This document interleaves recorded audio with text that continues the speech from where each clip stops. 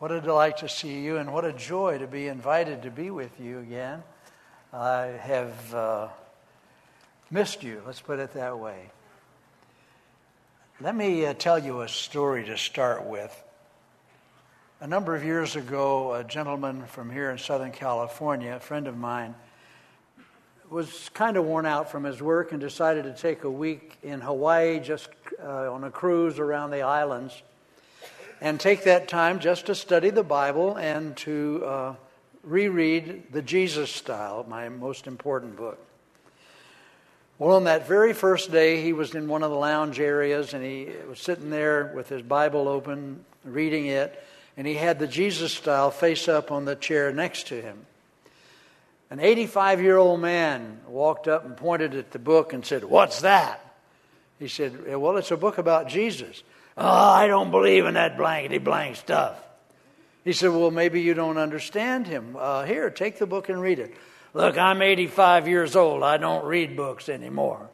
He said, "At any rate, the doctors tell me I'm going to die in a few days, and so I've spent all of my money to get my family on this cruise so I could say goodbye to them. And I plan to get so drunk I won't even know I'm on this ship." Well, my friend wisely said, "You're right. I can't expect you to read this book, but why don't we have some fun?" "Like what?" "Let me read it to you." Okay. So he sat down, and they started to read the book to him, and by the third day, this 85-year-old man had given himself to the Lord. But the story's not over. On the way home, they lived on the East Coast. He was sitting by one of his sons, and the son said, "Dad, what's going on?" "What are you talking about?" "Well, what's up?" "What do you mean?" "Dad, you're not drunk." "Oh, that's what you mean." He said, "Well, here, take it and read it for yourself." And he pulled out the Jesus Style from the pocket of the plane and gave it to him. By the time they got home, the son had also become a follower of Jesus. The last that I heard, more than 40 members of that family had come to know the Lord because of that one book. Now, here's the interesting thing. They sent it back to the man who originally had it. They had his name and address. And they said, "We want you to present this back to the author with our gratitude and let him know that we all have our own copies now." And so here it is. I'm holding in my hand this incredible book with that story. Kind of beat up like me, Now, does that sound like a sales pitch? Well, it isn't. Actually, I'm giving them away. And if you were to go out into the lobby, you will not find them. I brought over 500 copies at the first service. Took them all. So here's what we're going to do. We're going to bring more this next week. And I've asked them if they would not to put it out until after the second service. So if you get here kind of early, and you can probably get in on them, they'll be free.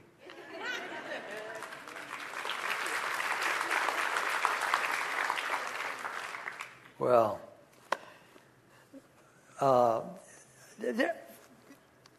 there are some things that Jesus said that bother me. I don't know if they do you. But one that bothers me. He said, "Let the children come to me because that's what the kingdom is made of." Now, that kind of makes you think. But I can still go with that. But then he said, "Unless you become like one of them, you can't go to heaven." What? So we intelligent people have been trying ever since to explain those verses away. What do you mean, become like a child? My parents kept saying, grow up, And in my deliberations with the Lord, I finally heard him say, "Gail, I meant it." "Oh, okay. So what did you mean by it?" And it's like, when your eyes open up. Because my wife and I have had 4 children. I think we have, honey, how many do we have? We have 10 great-grandchildren. And so I'm really enjoying watching what's happening in their lives. And I realized afresh, sometimes you got to be old before you understand. You see, they give you children when you're young and you don't know anything about having children. But I realized what it is about is simplicity. Simplicity. We have a tendency to make things complicated. Well, as you know, in the Greek, it says such and such and such and such, but it could possibly mean this if you go back to the Hebrew and everything. And it becomes unsimple. Well, I thought, if that's true now, that it's simplicity, then that ought to be at least pretty obvious somewhere in the New Testament when Jesus taught. Well, you know it is, because I'm going to take you there. Let's go to Matthew chapter 22. Now, I need to clue you ahead of time. I'm a guy who likes to make the Bible very present, very relevant in terms of our day. So I'm going to read it and have fun with it. I'm going to read it, the first verse here, not the first one, but verse 34, the way I see it. And then I'll go back and read it right, okay? But when the Republicans heard that he had silenced the Democrats,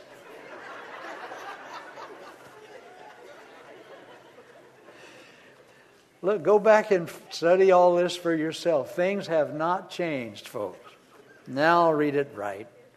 But when the Pharisees heard that he had silenced the Sadducees, they gathered together. One of them, a lawyer, they've been around a long time, folks, asked him a question, testing him. They haven't changed either, have they?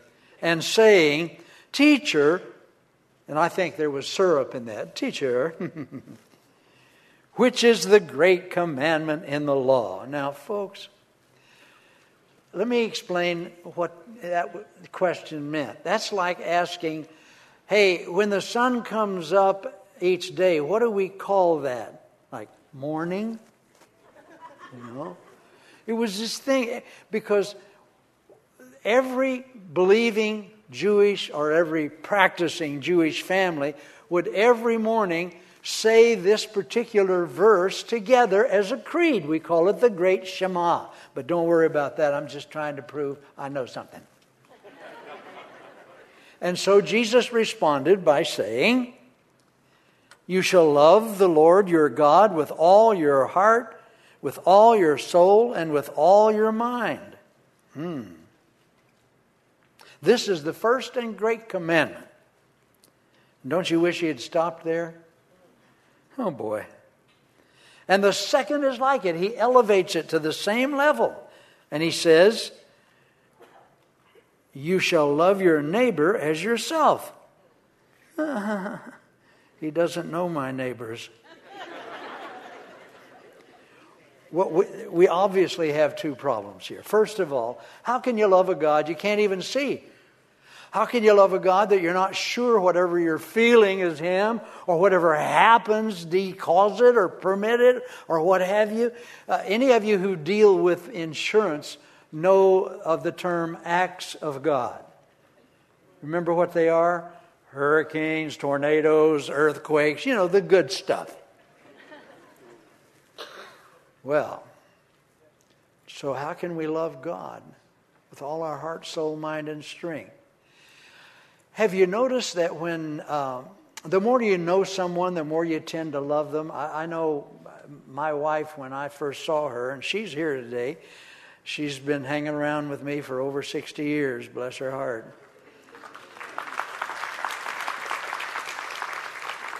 When I first met her, boy, oh boy, I fell pretty hard and fast. And the next thing I wanted to know was everything about her that she could tell me, And I'm discovering she hadn't told me everything yet. I'm amazed at what new things I keep hearing. Well, you never told me that before.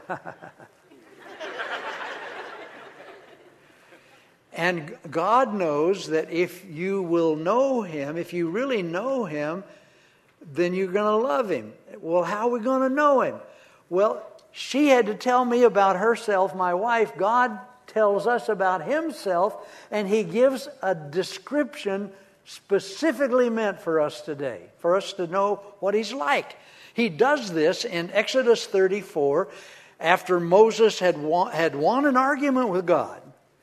And he said, okay, now, can I see you? Show me your glory. And God said, well, we got a problem here. Can't let you see that, but I tell you what.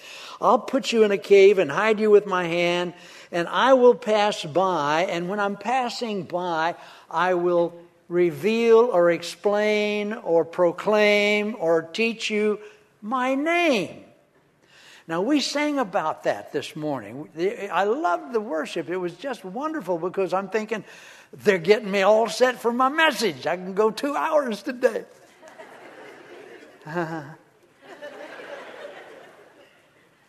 And so back then, your name meant something different than ours.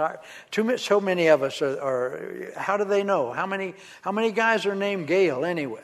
No, that's not the good one. There's George, and Bill and what have you. And so we have to have numbers today. But back then, if you knew the definition of a person's name and his name, then you knew the person. It was different, you see. And every person had a definition of his name. And when you knew it, you knew the person.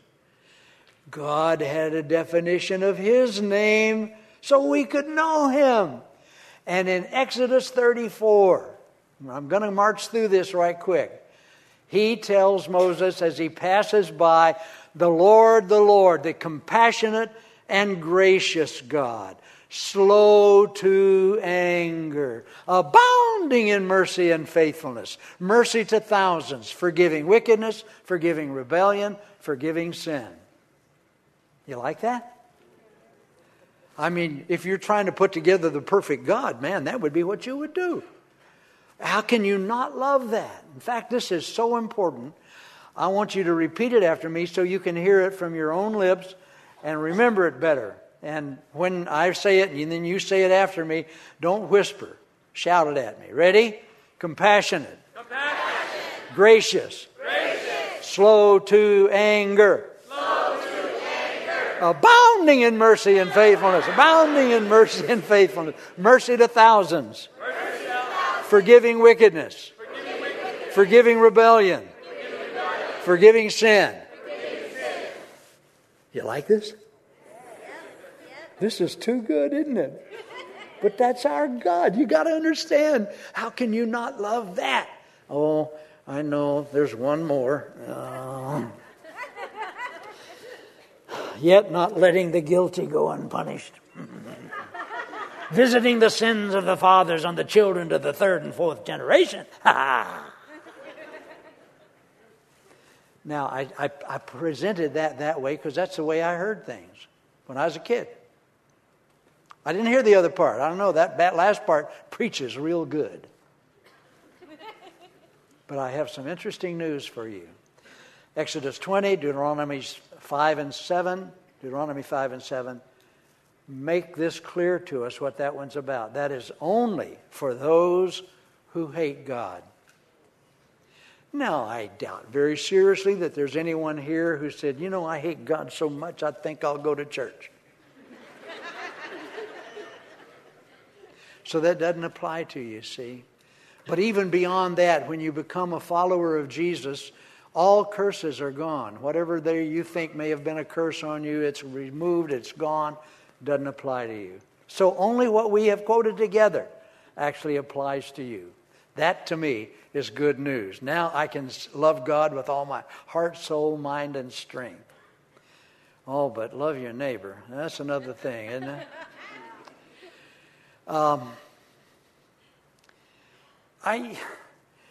Back in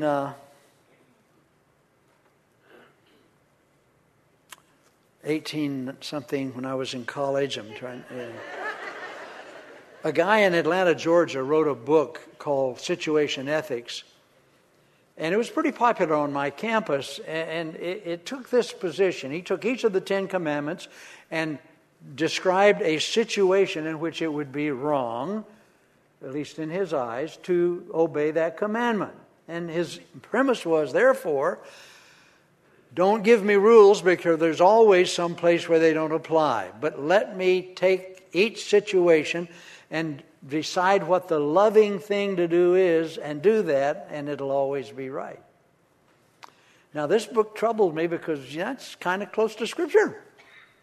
But it troubled me in another way because I thought there's a flaw here somewhere.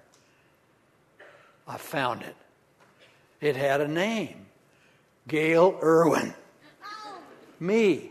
And I realized you can't just turn me loose and say, Gail, just do the loving thing, because there's just enough larceny in my soul that at some point I'm going to say, what's in this for me?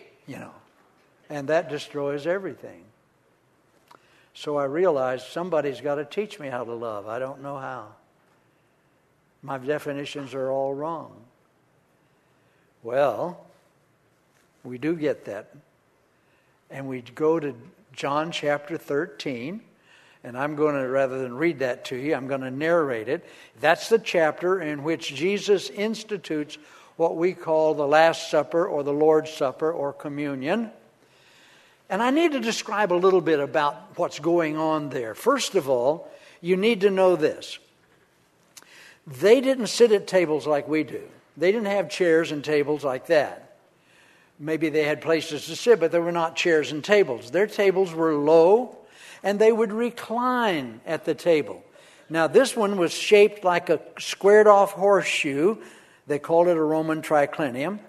And they would recline around that with their legs and feet sticking out like a bicycle spokes around that table.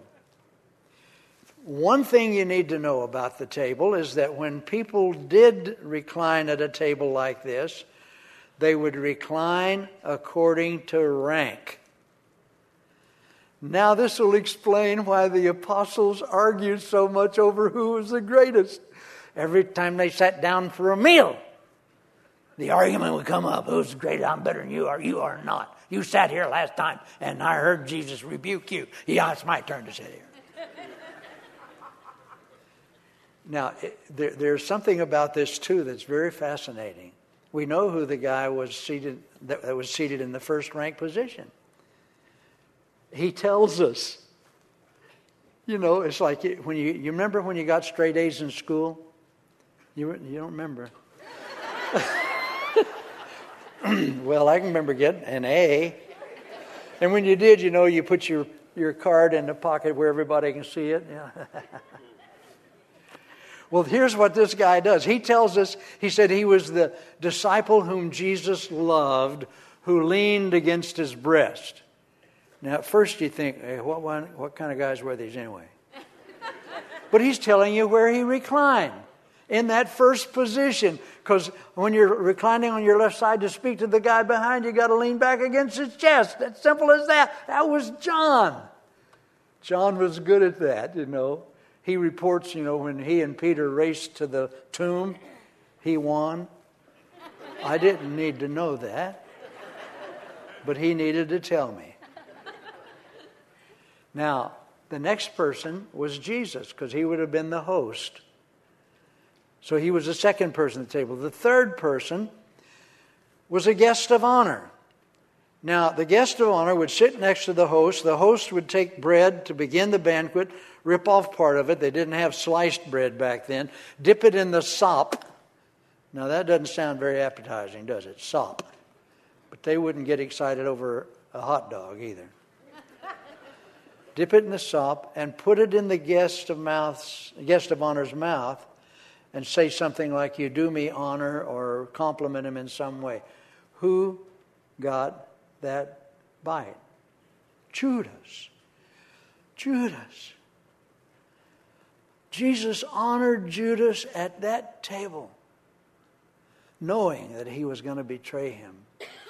Also, the guest of honor and the host would eat from the same bowl, Back then, they believed that when you ate with someone, you literally became part of that person. Now, we know, oh, well, that can't be. We're too scientifically minded to believe that. But maybe there's something that goes on beyond science about which that means. And when we partake of communion, we're saying we're members one of another. In fact, Paul even says that. He says we are members one of another because we are partakers of the same loaf. Okay, well, we know who was in the last position too. You ready for this? I love this. Peter. What's he doing over there? He's wondering himself. How do we know he was there? Because he signaled, and Jesus said, one of you will betray me. He signaled across the table to John and said, ask him who it is. Now, there are two ways that we can think about how he got there. Number one, remember they're arguing all the time? I can hear him arguing about how he should be up higher. Look, who walked on water? And they say, yeah, and who sank? Well, who had the great revelation that Jesus was the Messiah, straight from the Father? And to whom did Jesus say right after that, get behind me, Satan? Oh, yeah, that's right. Yeah. But the third thing is the reason I think he was over there, because Jesus patiently taught these guys. They were jerks, you know. I'm serious. And I'm convinced that he chose these guys just to prove who he could work with. So, you're all eligible. I'm talking to an apostolic congregation here. Well, I think finally, Jesus would patiently teach them, and he'd say, oh, that's right, guys. Whoever's greatest needs to be least. I'll go over here. We all know why, don't we? And so here they are. Now, I don't guess you needed to know that, but this next thing you do need to know. Let me see. I don't know your name, but that's okay. I'm going to pick on you. If I were to visit your house today, knock on the door, I would hope you'd say, Gail, good to see you. Shake my hand, maybe embrace me, say, come in, have a seat. Let me get you a cup of coffee or some other godly drink. And those are American greeting rituals. They are the simplest in the world. If this were 2,000 years ago, it would be a little different. I'd knock on your door.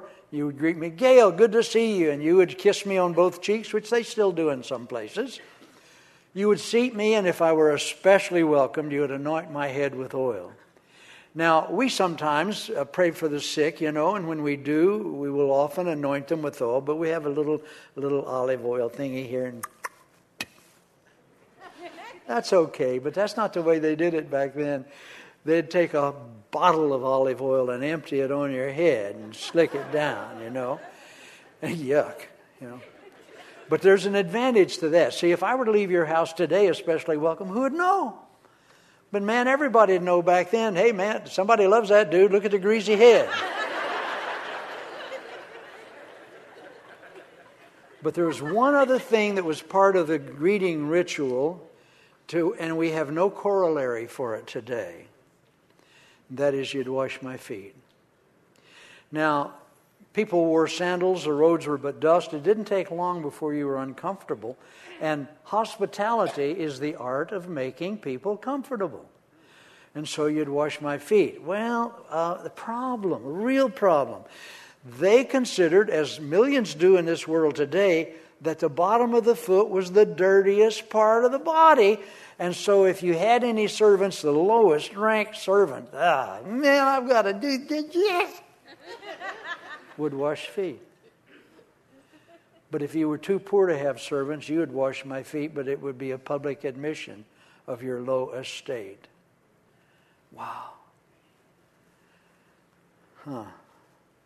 Now let's go back to this table. 13 guys surrounding that table. 12 apostles and Jesus. 13 dirty feet. Wow. Peter said, I ain't washing feet. If I wash feet, they'll believe I belong down here. Nobody's feet had been washed. Now you understand why. They were arguing a selfish argument. I'm greater than you. So what happens? The King of Kings, the Lord of Lords, the Creator of the universe, the Son of God, the Savior of our souls, the greatest in the kingdom, gets up from that table and washes their feet. The only person who said anything was Peter, and after he said it, he was sorry. He said, Lord, wash everything, head, hands. No, you don't. You just need your feet washed. And the rest of the time it was silent as he did the lowest slave job there. And by the time it was over, there was only one pair of feet that was still dirty. That of Jesus himself. Amazing. And afterward he says, well, you guys call me Lord and Master, and I am. And he said, I've washed your feet. But then he said something that has troubled us ever since. You ought also to wash one another's feet. Why does it trouble you? Because the washing of feet is not one of our, look, we got shoes. We protect our feet. It's not the same thing at all. So, I know there are places, sometimes I've seen pastors announce, let's have a foot washing service, on Wednesday or something. And maybe 5 people will show up with the cleanest feet they've had in centuries. So it has lost all of what it's meant back then. But when you realize this was a very soothing, cleansing, honoring, and in some cases healing thing that you did, when we do things like that for someone else, we have in a very real case washed their feet. Anytime you're hospitable, making people feel comfortable and glad to be here when we're, in one sense, when we stopped just to shake hands, man. I was glad to see some of those folks. And I hope they really knew that and felt more comfortable because of it. But that's just a simple thing. There are thousands of things. There is no limit to the number of ways you can help someone else. Well, Jesus says now, you call me Lord and Master, and I am. You ought also to wash one another's feet. And he says, a new commandment I give you. Oh, man. We've got over 600. You're not going to add one to it. That's enough to defeat anybody. It's like my trying to remember all the speed limit signs. I just basically consider them recommendations. I said that years ago at a men's retreat in Colorado. I didn't know there were 5 policemen there. They all wanted their picture taken with me. I'm convinced that they've got him pinned to their visor, and I'm going to find him one of these days.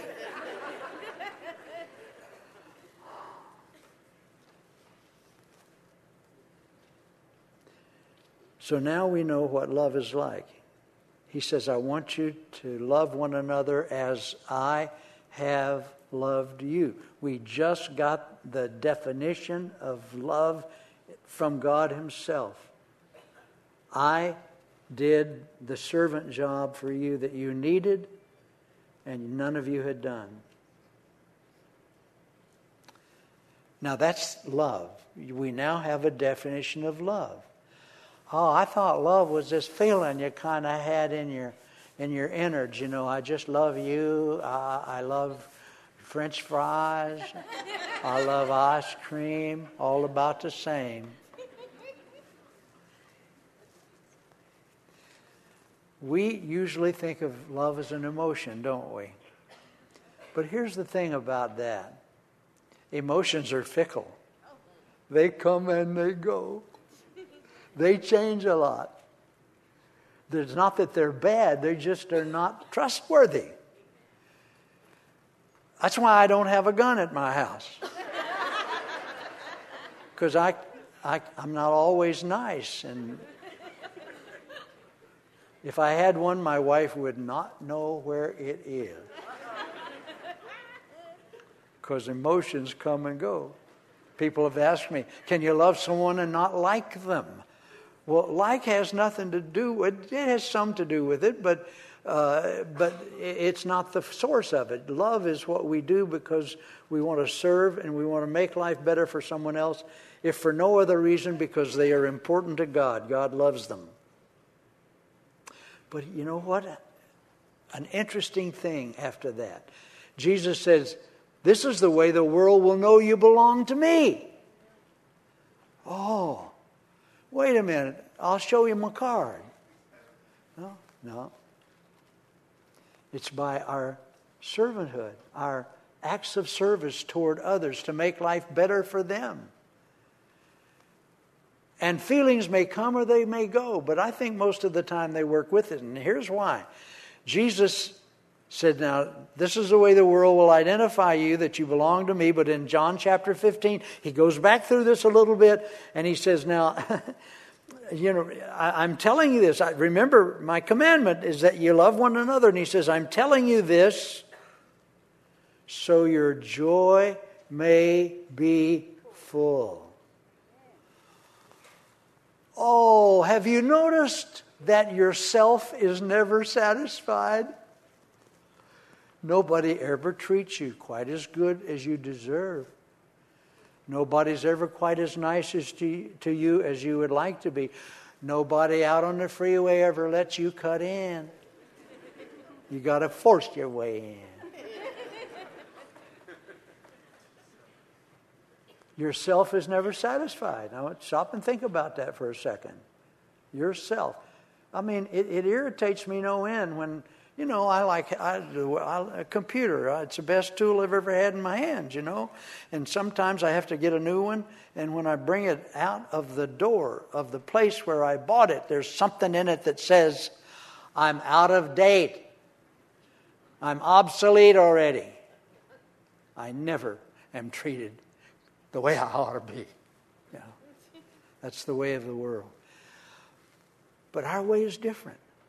Because the great lover of our souls taught us how to love by the way we treat one another. Simple as that. The early church kind of proved it. They were so servant-hearted that the Bible says there was no one there that even had a need. Wow. You know what our problem is today? Is that we don't know each other. I'm an advocate for additional services, but much smaller ones, where you can get to know, maybe 12 or 14, where you can get to know each other, or less, and hear each other, and pray for one another. I'll just ask you some simple questions here. Whose deepest need do you know, and you're praying for them about it? Now the other question. Who knows your deepest need and is praying for you about it? Another question. If you get arrested and go to jail, who are you going to call?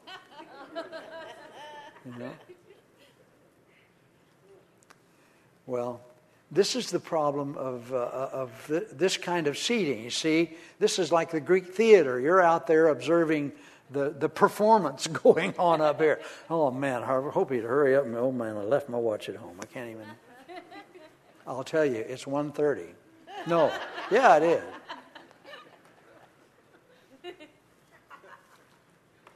But Jesus gives us now the definition of love. And he says, I'm telling you this so your joy will be full. When you bless someone else, if you're miserable in life, then start blessing other people. You will turn into the happiest person you ever knew. It's hard to believe. I have a friend in Tennessee. He's a retired professor at a famous university, but he happens to be a man of wealth also.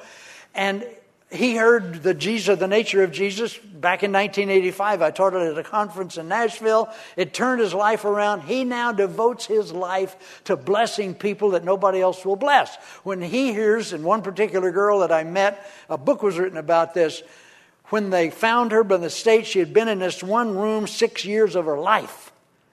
She didn't even have a language.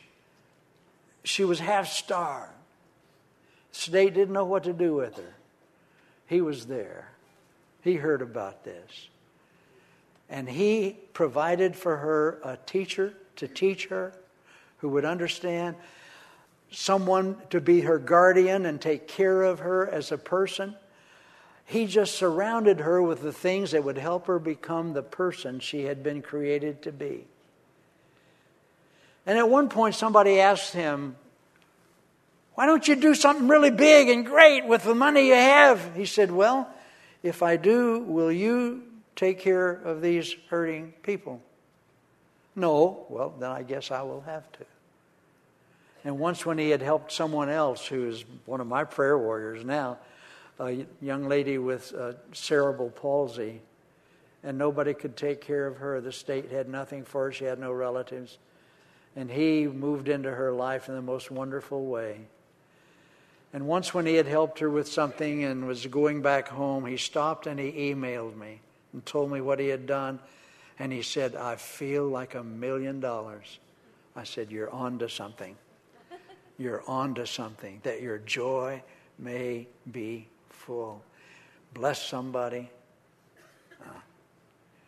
Let me see. No, I haven't taken you yet to the proof that it is the new commandment to fulfill and replace all others. Had you forgotten? Well, go with me to Romans chapter 13. And it's really significant that Paul would be the one to say this, because he was the complete legalist, you know. He said, in the law I'm blameless. He was a Pharisee's Pharisee. So it is appropriate that he got this message and shared it. Verse 8 of Romans 13, page 999. He says, owe no one anything except to love one another.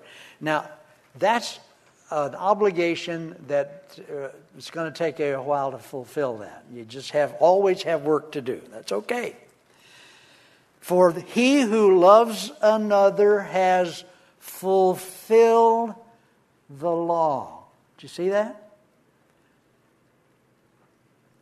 And then he goes on. For the commandments, you shall not commit adultery, you shall not murder, you shall not steal, you shall not bear false witness, you shall not covet. And if there is any other commandment, are all, how much? Summed up in this saying, namely, you shall love your neighbor as yourself. Now, folks, is that simple? Or is it simple? Love God, love your neighbor. The whole Bible hangs on those two commandments. When you love your neighbor, you fulfill the law. When you have blessed them, when you have served them, you have fulfilled the law. Wow. Now, I'm going to ask this question, and I'm going to close my eyes, and I'm going to ask you, don't raise your hand. Do you struggle with sin? Well, I have good news for you. When you are blessing someone, you're not sinning. So as you serve, as you bless, you take care of it all. It's the perfect righteous life. And it's so simple. So simple. And finally I understood.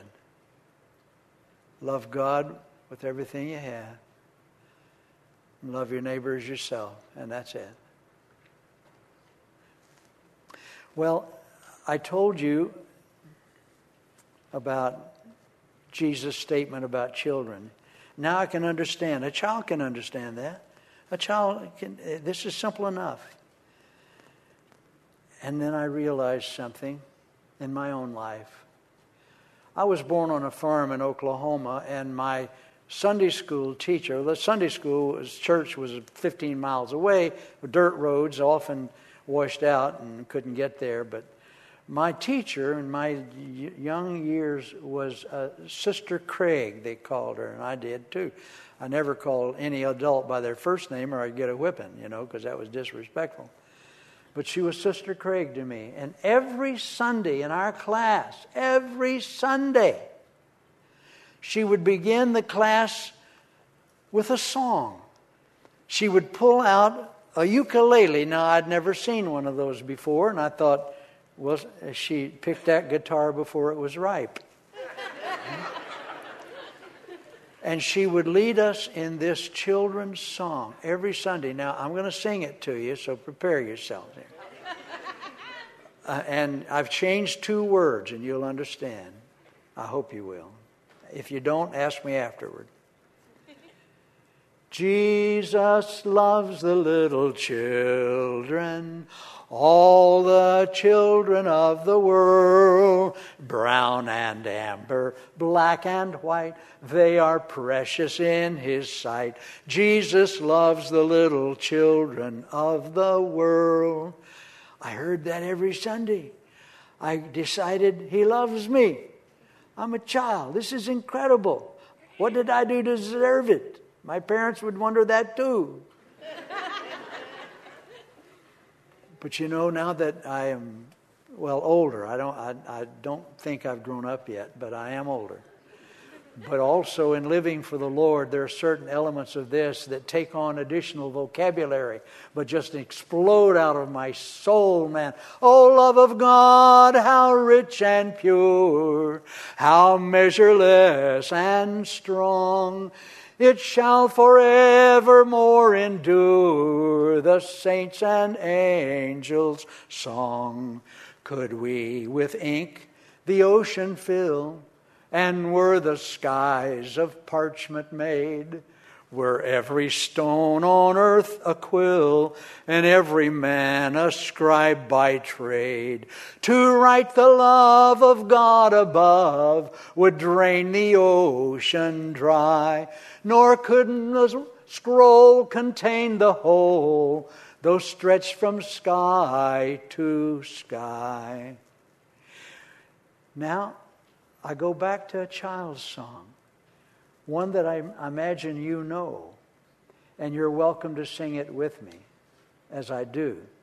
But before I do, let me tell you that my wife and I have 10 great-grandchildren. One of them's name is Jack, and when he was born and still in arms, they came out to our house. And I took him in my arms and walked outside and introduced the things that are around our house to him. And I would sing this song to him over and over. And he would, in his inadequate child voice, try to sing it with me. And I loved that. And it goes this way. Jesus loves me, this I know, for the Bible tells me so. Little ones to Him belong. They are weak, but He is strong. Yes, Jesus loves me. Yes, Jesus loves me. Yes, Jesus loves me. The Bible tells me so. I would sing that to him, and as he listened, I'm not through yet.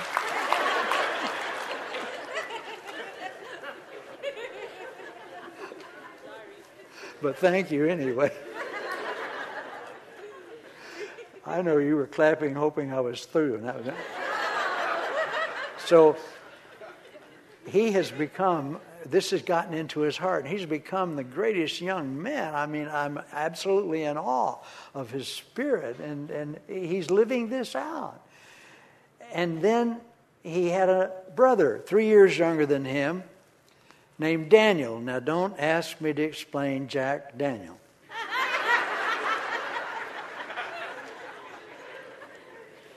And we didn't have quite the same time together that I had with Jack.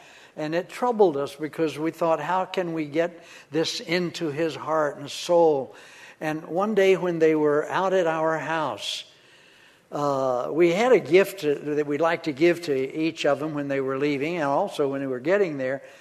But we had one for Jack, and oh man, we hadn't thought this through. We didn't have one for Daniel. What were we going to do? And my wife, with just spiritual brilliance, goes over to a closet and pulls out a lamb, stuffed lamb, that when you squeeze it, it sings very clearly, Jesus loves me, this I know. And we gave it to Daniel, and he sat there, at our house and squeezed it and squeezed it and squeezed it and squeezed it. His mother said on the 2-hour drive home, all he did was squeeze that and listen to that song. And when he got home, he sat there on the floor for about another hour and just listened to that song. And I'm going, way to go, God. You knew how. You knew how.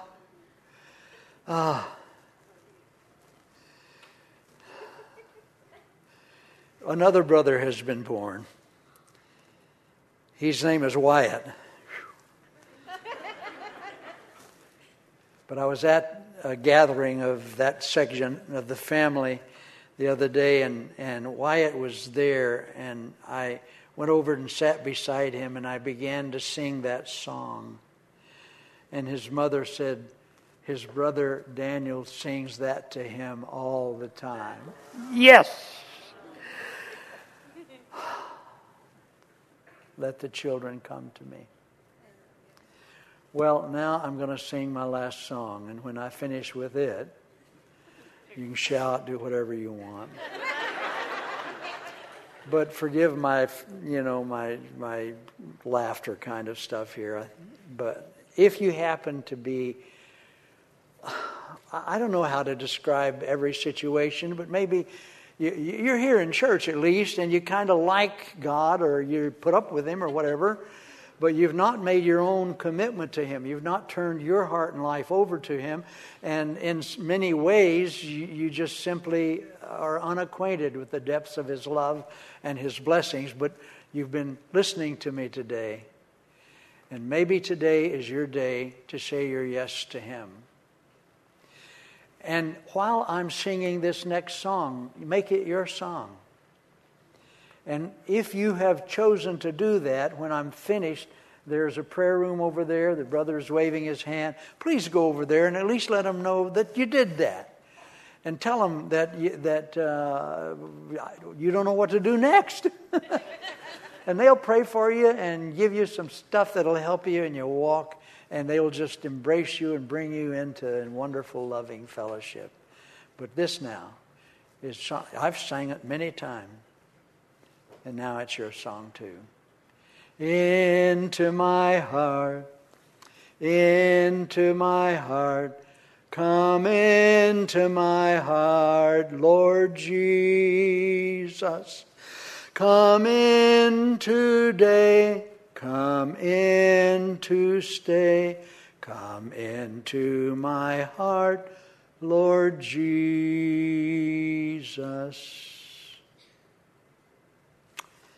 Amen. God bless you.